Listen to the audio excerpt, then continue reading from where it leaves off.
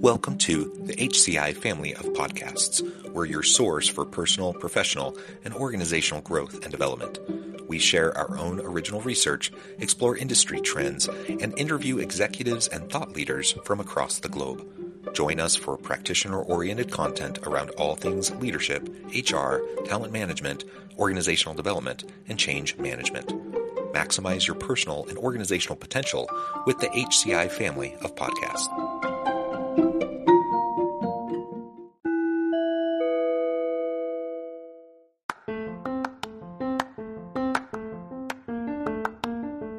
Welcome to the podcast. In this podcast episode, I talk with Joe Schaeppi about embracing failure and creating psychological safety.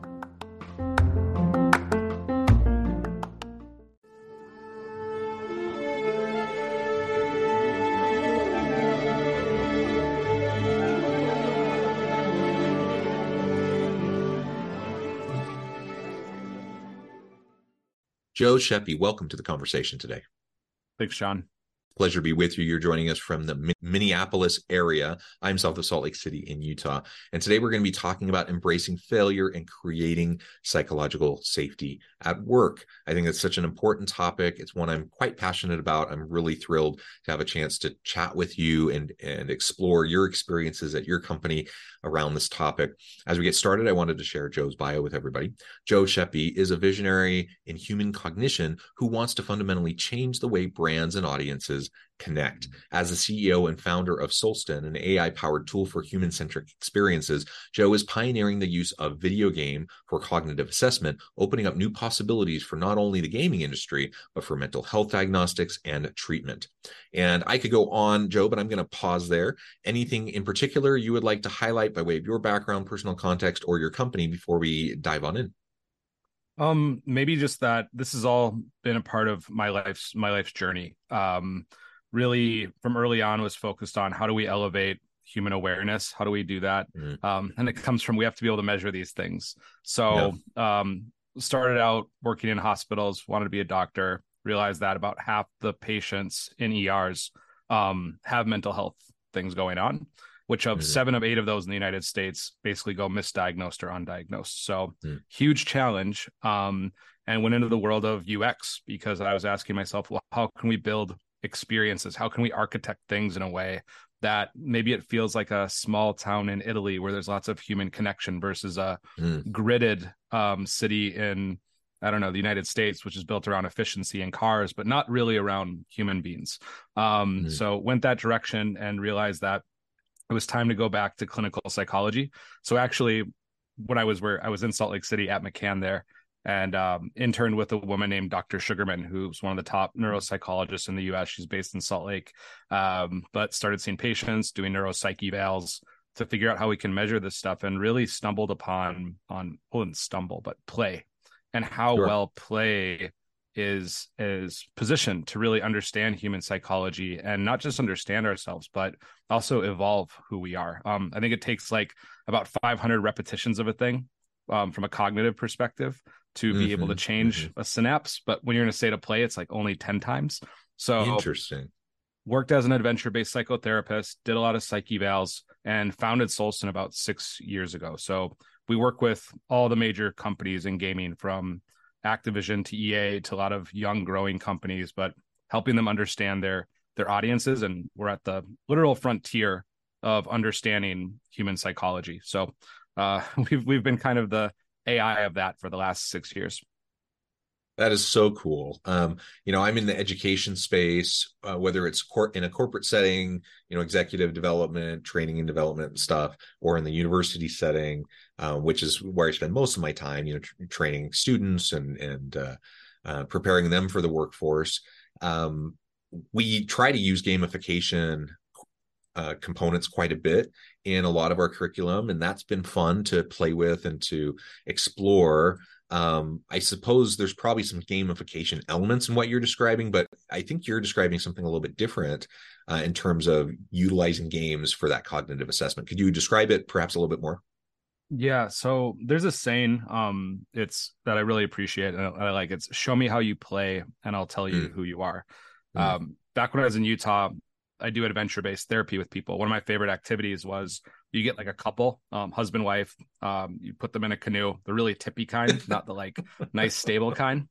And you say, for example, to the husband, you're going to go 45 degrees to the right and then 45 degrees to the left and end up at that spot right there. The wife's not listening to this. And then you go to the wife, you're going to go 45 degrees to the left and 45 degrees to the right and end up at the same spot. So initially they're going opposite directions. Now in life, about 80% of communication plus is body language. It's not verbal. So you can both go in the canoe now. You're not allowed to verbally communicate. You can hand signal, whatever you want. And I step back. And the tippier the relationship, the tippier the canoe. A lot of couples end up in the water yelling at each other. We were supposed to go that way. We were supposed to go that way. And now I'm getting to, not be on a couch as a therapist, but I'm getting to observe reality, and I'm getting to observe what they argue. They forget that I'm there. Like I'm not even there anymore. And then I'll step in and say, hey, where were you supposed to end up? And usually they both yell and point to the same spot. And then there's this kind of look of bewilderment on their faces. And you come in and say, hey, do you ever think there's times in your relationship where you both have different ideas on how to get somewhere? And sometimes they're opposite. But if you came together and really communicated, really understood each other, it's just a straight line. And, those couples will come back the next week. They're like, oh my gosh, that solves so many problems for us. You can spend all the time you want on a couch talking through things. It takes a lot of time to change synapses and how they associate with each other. And when we play, our most authentic version of ourselves come out. So our masks, like they're called our histrionics, they go away. This authenticity comes out. It's part of the reason why there's no Mark Zuckerberg out there measuring your psychology from what you do on Instagram. It's just not authentic enough behavior. But in games, you get this really authentic behavior. Their base gets destroyed and they rebuild it really quickly. That could be predictive of how resilient that person is, which has a lot to do with psychological safety of a community. Higher levels of resilience equals safer communities. And games want safer communities. And there's 3 billion people in the world that play games every day. Only 4 billion people have smart devices. So you can kind of do the math in terms of human beings were geared towards play. There's some research showing that around the age of 30, our crystal memory continues to go up, but our fluid memory goes down. Games offer that thing that, medically speaking, in the past, we would just give these questionnaires or what we call assessments, where we're assessing things like depression, anxiety, etc. And then the patient goes away and, weeks go by, stuff happens. So with games, there's that real-time loop. And that's one of the challenges with a lot of times companies will come to us and say, we want to do gamification. And the reason why Solston works with real game companies is it is very, very, very hard to make a fun game. And that's all games are is play with rules. And a lot of people say, well, we're going to gamify it. And I said, do you have to give people reminders? So a lot of the medical industry, for example, will gamify certain things or think that they're doing that. And they still have to remind people and send push notifications to get people back into things like digital therapeutics. And it's like, well, it's not a game. It's not fun. Just because you have game elements doesn't make it a game. Game is supposed to be fun. Game is supposed to have play. So that's where Solston works with basically some of the biggest games out there. So when people are playing these games, we're anonymously understanding individuals on about 300 different psychological facets. And then we measure also things like addiction, depression, sleep quality. So we're making sure that these games are impacting users in a way that's sustainable and regenerative. The idea being is, how do you walk away from technology feeling like, wow, I got more from that experience than it took from me? So that's a key focus. And then those measurements, like we can measure things like anxiety at 97% accuracy in certain games, where like some of the best clinical assessments in the world can only do that at 85% accuracy. So we're already beyond what you would get at the doctor. And that's part of what we're doing, is we're advancing the ability to measure and then adapt environments so that they're more sustainable for human beings. That is so cool. I love learning more about this. And I couldn't help but just relate to and deeply resonate with your story about the canoe. So my wife and I were in Costa Rica this past May. We weren't doing like a couples therapy canoe thing, like it sounds like you were describing, where that was the sole purpose. We were just doing a canoe tour, right? And we were going through these really tight spots. I'm trying to remember what the the name of the trees were. Anyways, it was beautiful. It was a lot of fun. We were in one of those dual, very small dual canoes, very rocky, right? And the tour guide, he mentioned, he's like, so just so you know, people often do better when they're in individual canoes. If you're together, it's really going to test your marriage. Love it. And I just thought that was so funny. And we did it, and we didn't fall in, and I think we did pretty well. But it was challenging for sure. Like, we just had different ways of doing it, and we had different kind of approaches and styles, and it was frustrating, right? Because we just weren't always on the same page. So anyways, it deeply resonated with that experience, and I think we learned a lot from doing that, even though that wasn't the purpose of going on this canoe tour. And just hearing you talk about how you can use gaming to measure all these different psychological processes, I think that's super fascinating. It's just a reminder that we live in a world full of data that's being collected constantly, and we need to better understand how to utilize the existing and available data in ways that can help us do things better, to function better, to be more healthy. All of those things, I think that's super important, super cool to hear about what you're doing at Solston. All right, I want to shift now and talk a little bit about the culture there at Solston, around this idea of psychological safety. So as I introduce the topic for today, embracing failure, creating psychological safety, people might think, why in the world would you want to embrace failure? Why in the world would we want an environment where people feel like it's okay to fail? We want success. We want people to only do successful things. How would you respond to someone, a leader who takes that kind of an approach? Yes. Why is failure helpful? How can it be helpful? Why do we want to embrace failure? And then we can start to connect that to the psychological safety piece. Yeah, and I think that you can't speak with one without the other. You can't really be in an environment where you can fail well, without having components of psychological safety. And one of the challenges, I think, especially building a company, is you're in a do or die situation. So it's very different for large corporates, like if you are Google or Facebook, things like that. This can be architected into the system, where a lot of times startups, it's you either die or you move forward. And so what we see is people that have high levels of emotional resilience are far more likely to create psychologically safe environments. And a lot of people, one of the mistakes people make is most of the time that the people that are asking for psychological safety are the most unsafe people. They're oftentimes, because we do assessments with our team, they're oftentimes the people that are causing things to be less safe. So if you think of like a little kid that's in trouble, and they're going to go to the safest adult in the room. They're not going to go to somebody who's kind of weak and meek. They're going to go to somebody who looks stable.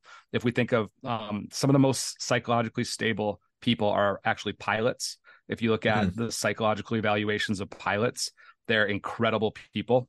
There's a reason why our skies are so safe. Let's just put it that way. And these pilots have to go through evals every 2 years.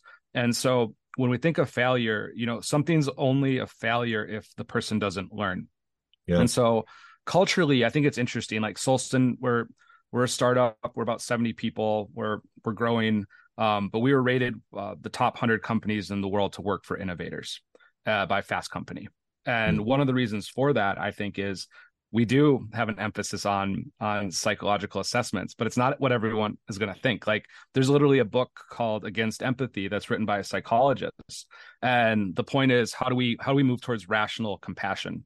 A lot of people mistake empathy for compassion, where empathy is just the ability to read somebody's emotions. It's like someone like Donald Trump, not to be political, but he's very good at the empathetic skill of relating to the emotions of his audience and then using those to create an end for himself. So empathy is really a tool. It's a cognitive tool, but that compassion aspect is actually, how do we make things better for the whole? And so when we're thinking of the whole of the company, that means that we need to have values, for example, that are built around learning. So failure, for example, this is what I tell the team. It's only a failure if you didn't learn. So if we make mistakes, that's okay. That's a part of what's here. And I think it's normalizing some of these things. So what's the fabric of emotional resilience? Because not everybody has it to start with. And usually the people that don't have it are like, hey, I have some issues. this person said this thing happened. And a lot of the skills to actually talk through things with people. Like we have about 25 different countries represented at Solston. And I've had times where people on both ends of the political spectrum from different countries, from different religions, from different belief systems, get mad at another person. And the things happen. It's 2023. This is the workplace. And the reality is, hey, if we're both going to be rationally compassionate, if we're both going to be able to work through things, we have to be able to understand each other. You don't have to believe what the other person believes, but you have to be able to reach that common ground. And it's, if you take it from a point of learning, you're there to be curious and learn about the other person. And one of the things we talk about internally too is this idea of theory of mind. So a lot of people lack theory of mind. They're in a grocery store, they're really angry something happened, and they're looking around for all the other people that should be angry too. And they're not finding other people that are angry. We tend to place our idea of reality onto all the people around us, when in fact, just like the canoe examples that we said earlier, everyone has different realities that are happening. And a lot of people say, I want more diversity. I want more diversity. Well, diversity comes with different realities. And typically the people that want more diversity want more diversity, but people who think like them. And so that's not what we're going for here. We want people that think in different ways, that come to things from different perspectives. So I think with failure specifically, it's creating a culture where we are on an adventure. I like it's like the Shackleton, quote that's like, men wanted for a journey, certain failure, compensated if we make it back alive. And I think a big part of it from the beginning is setting people up with clear expectations. Like in our case, like you're joining a startup. We're a well-funded startup, but we're still a startup. And so there's certain risks that come with that. Do you want to do that or not? And some people think, yeah, like that sounds great. But then they come into the company and they realize, oh, this is very different than working at a big company. And we assume risks with everything. Like when you work at a very big company, you assume the risk that you're probably not going to have a lot of impact. You're probably not going to work on really interesting things every day. If you get lucky, maybe one of your products makes it to market in 3 years from now, something like that. It's when you work at a startup, what you use will be scrutinized, will go into the market. And when people adopt that learning mindset, and I think it goes back to the fix versus mastery type thing. So we interview for that. We look at, do people have a mastery based mindset or a fixed mindset? Because if you want to have a culture where failure is okay, and you want to have a culture that's psychologically safe, you have to have people too that have a mastery based mindset where they're willing to go into, whether it's a difficult conversation or whether it's their own failures at the job, from a point of learning. And once we unlock learning, there's no such thing as failure. And that's what we kind of have as a principle for the company. You're only failing if you're not learning. Yeah. Well, and we should also say, like, nobody wants catastrophic failures. I mean, there's failure and then there's failure. So, a lot of times we talk about falling forward, failing fast, iterating rapidly, right? And so in each of those cases, failure is not failure. It's learning, it's growth, it's hypothesizing, it's testing, it's iterating, right? Yep. But I think a lot of people they struggle with even that. Like I had an employee that said, this needs to be perfect. And there's a modern saying that comes from like modern psychology that's not totally accurate, but it's like perfectionism is a trauma response, or I'm a recovering perfectionist is a quote unquote. And really, real trauma is a whole different thing, clinically speaking. But when we do look at people that tend to be perfectionists, they are guarding insecurities is what's happening. Yeah. And so, yeah, exactly. Like even hey, we're a culture of failing forward. You will see a lot of people get challenged with that. So when I used to coach UX people, and some of the past people that some of them work for us still at Solston here. But I'd say, hey, we need to work on X, Y, Z. And I can tell they're a perfectionist. By Friday, would love to review, some designs, some mock-ups, some tests of what you've done. And then I wouldn't even look at it, and I'd crumple it up and throw it in the bin, or have them put it in the trash can on their computer. And you watch that person. And what we're doing is we're dissolving some of that ego and attachment to that perfectionism. And it's amazing how the creator, once they get unbound from that, how much more successful they become in their Mm. job. And I was talking with Devin, who's an employee at Solston. She's our UX lead. And she's like, that was so painful like 8 years ago going through that. And it's a lot of times when people are, more junior in their career and haven't gone to that destruction rebirth sort of process in terms of creation, that I think they get caught up in the failure cycle. But yeah, you're absolutely right. There's that, but I don't think many companies are actually good at it. I don't think a lot of people are good at, we can all agree on, yeah, like let's fail forward. But a lot of people, in terms of implementing it and the efficiencies and then educating on the learnings, especially that part, we see organizationally, because we work with a lot of different companies. I mean, we work with like Peloton, we work with all these game studios. And I think when you look at company culture, they can agree on a value set, but then it's like, are you good at taking those failures, turning them into learnings, and then pushing them across an organization in a way where other people get to take part in those learnings? A lot of companies struggle with that.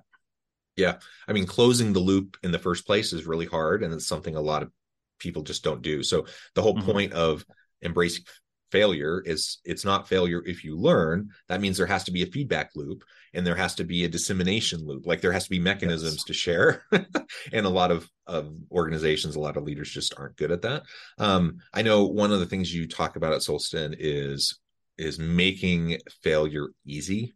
Can you talk to that a little bit more? I mean, this plays back into the psychological safety piece. How do we Yes. make failure easier, especially if people are, let's say, for example, younger in your career? You're trying to prove yourself. You're trying to, Mm-hmm. establish yourself and your credibility. It's very tempting to only put forward the successes to make you seem brilliant. But how do you make that failure easier, I guess, and so people can start to lean into that? Yeah, I think there's two parts to that, and this is what's tricky for organizations. One is on the values and principles of the organization. So, when a person goes out, works on something, and it's a lot easier to do this on the product side of the company than on the growth side of the company. So, if you fail, if your numbers are not there on the sales side, they're not there. That's what it is. And so failure has a different veil, I think, on the growth sides of companies than it does on the product side of companies. But from a value perspective, what we encourage teams to do is we put this on the team leads. We say, sit down with your team, talk about the 3 to 4 peak experiences that they've had at the company and the 3 to 4 worst experiences that they've had at the Mm, company. Now, create values around those things. So, what were the values present during those peak experiences, and what were the values that weren't present during the bad experiences? So, was it being misunderstood? Was it not feeling heard? Was it something like that? Well, what's the opposite of being misunderstood? Feeling understood. Okay, mm, do that with your team, and now look together at what your value set is as a team, because values basically give us guiding pathways for our teams to really grow and be nurtured well, and that sets teams up for success. And that's where they know this is the kind of crayons that we can play with and colors we can play with, and that really allows for that those sort of risk taking things to happen, and then they know mhm. kind of how things are going to play out based on that. And it should be on the teams. Now, easier said than done. Reality is messy. Some leads are much better at it than other leads. And I think as an executive, it's our job to go in and then go back and work with those leads. It's not to jump in and tell those leads what to do, because they're going through that process too. So I think that's Right. one. One thing Solston does is we're big on assessment. So up front, when people come to Solston, we look at, well, what are the traits that we see predict successful engineers, for example, at Solston? Like, one of them is high levels of straightforwardness. When we Mm, interview for these things, it helps the sort of integration, and we actually do psych assessments for these. It helps with integration, and specifically if we think of things like emotional and psychological resilience. I think a lot of people like the idea of joining a startup. Ooh, I get lots of equity. Ooh, I can take part in the upside. There's all these amazing stories of the first 1,000 people at Facebook all became millionaires right. and these sort Yeah. of things. People like the idea of that, but then the reality of that is either you have to, both two things. You have to look for people with high levels of resilience, full stop. The ability to bounce back from negative situations. And on top of that, you have to have systems that can help create that. So I don't see any world where you can have a company of innovators or builders that build well and succeed well that don't have that innovation underpinning. To that point, God, they're one of the oldest rubber companies. I forget the DuPont. So DuPont looked back all the way to 1906, and they had been doing different psych assessments with employees since the early 1900s. And they found that when people were on the intuitive side and thinking side of things, that about 90% of those projects went to market and made money. Where when people were on the judging side and sensing side, psychologically, only 16% of those projects went to market and made money.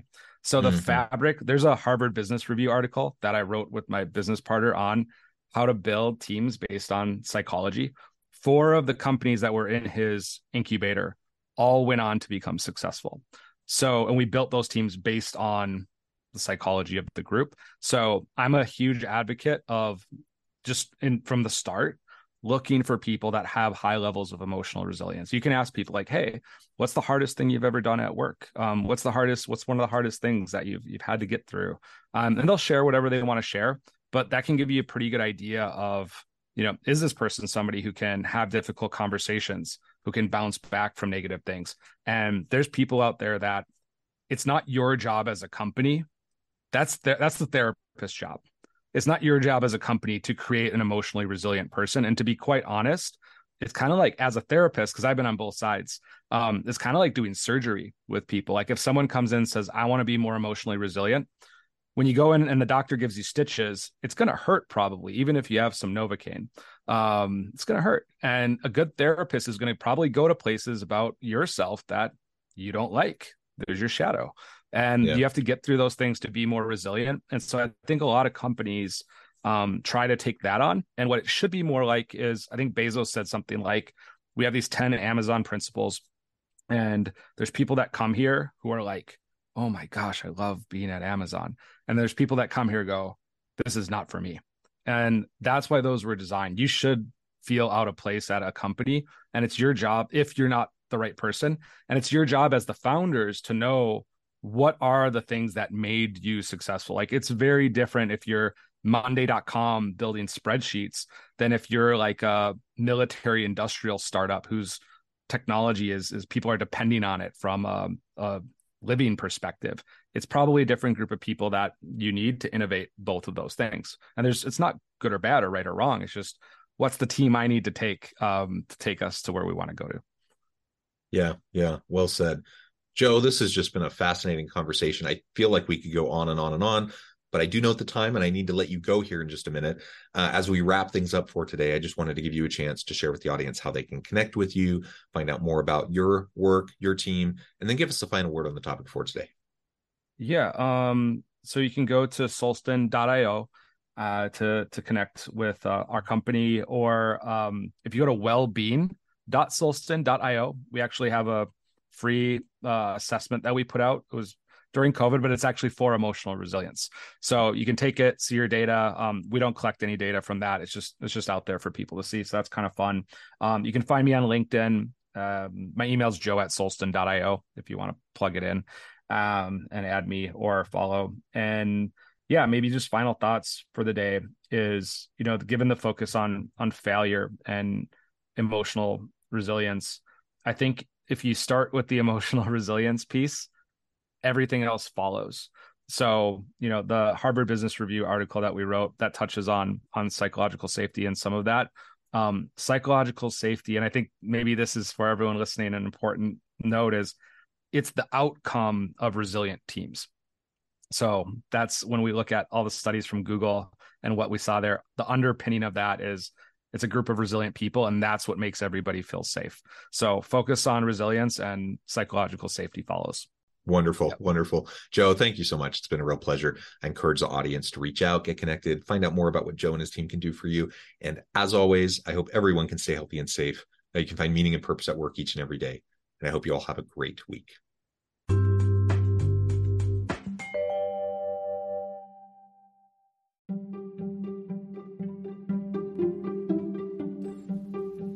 Thanks for joining us for this episode of the podcast. We hope you stay healthy and safe, and please join us again soon.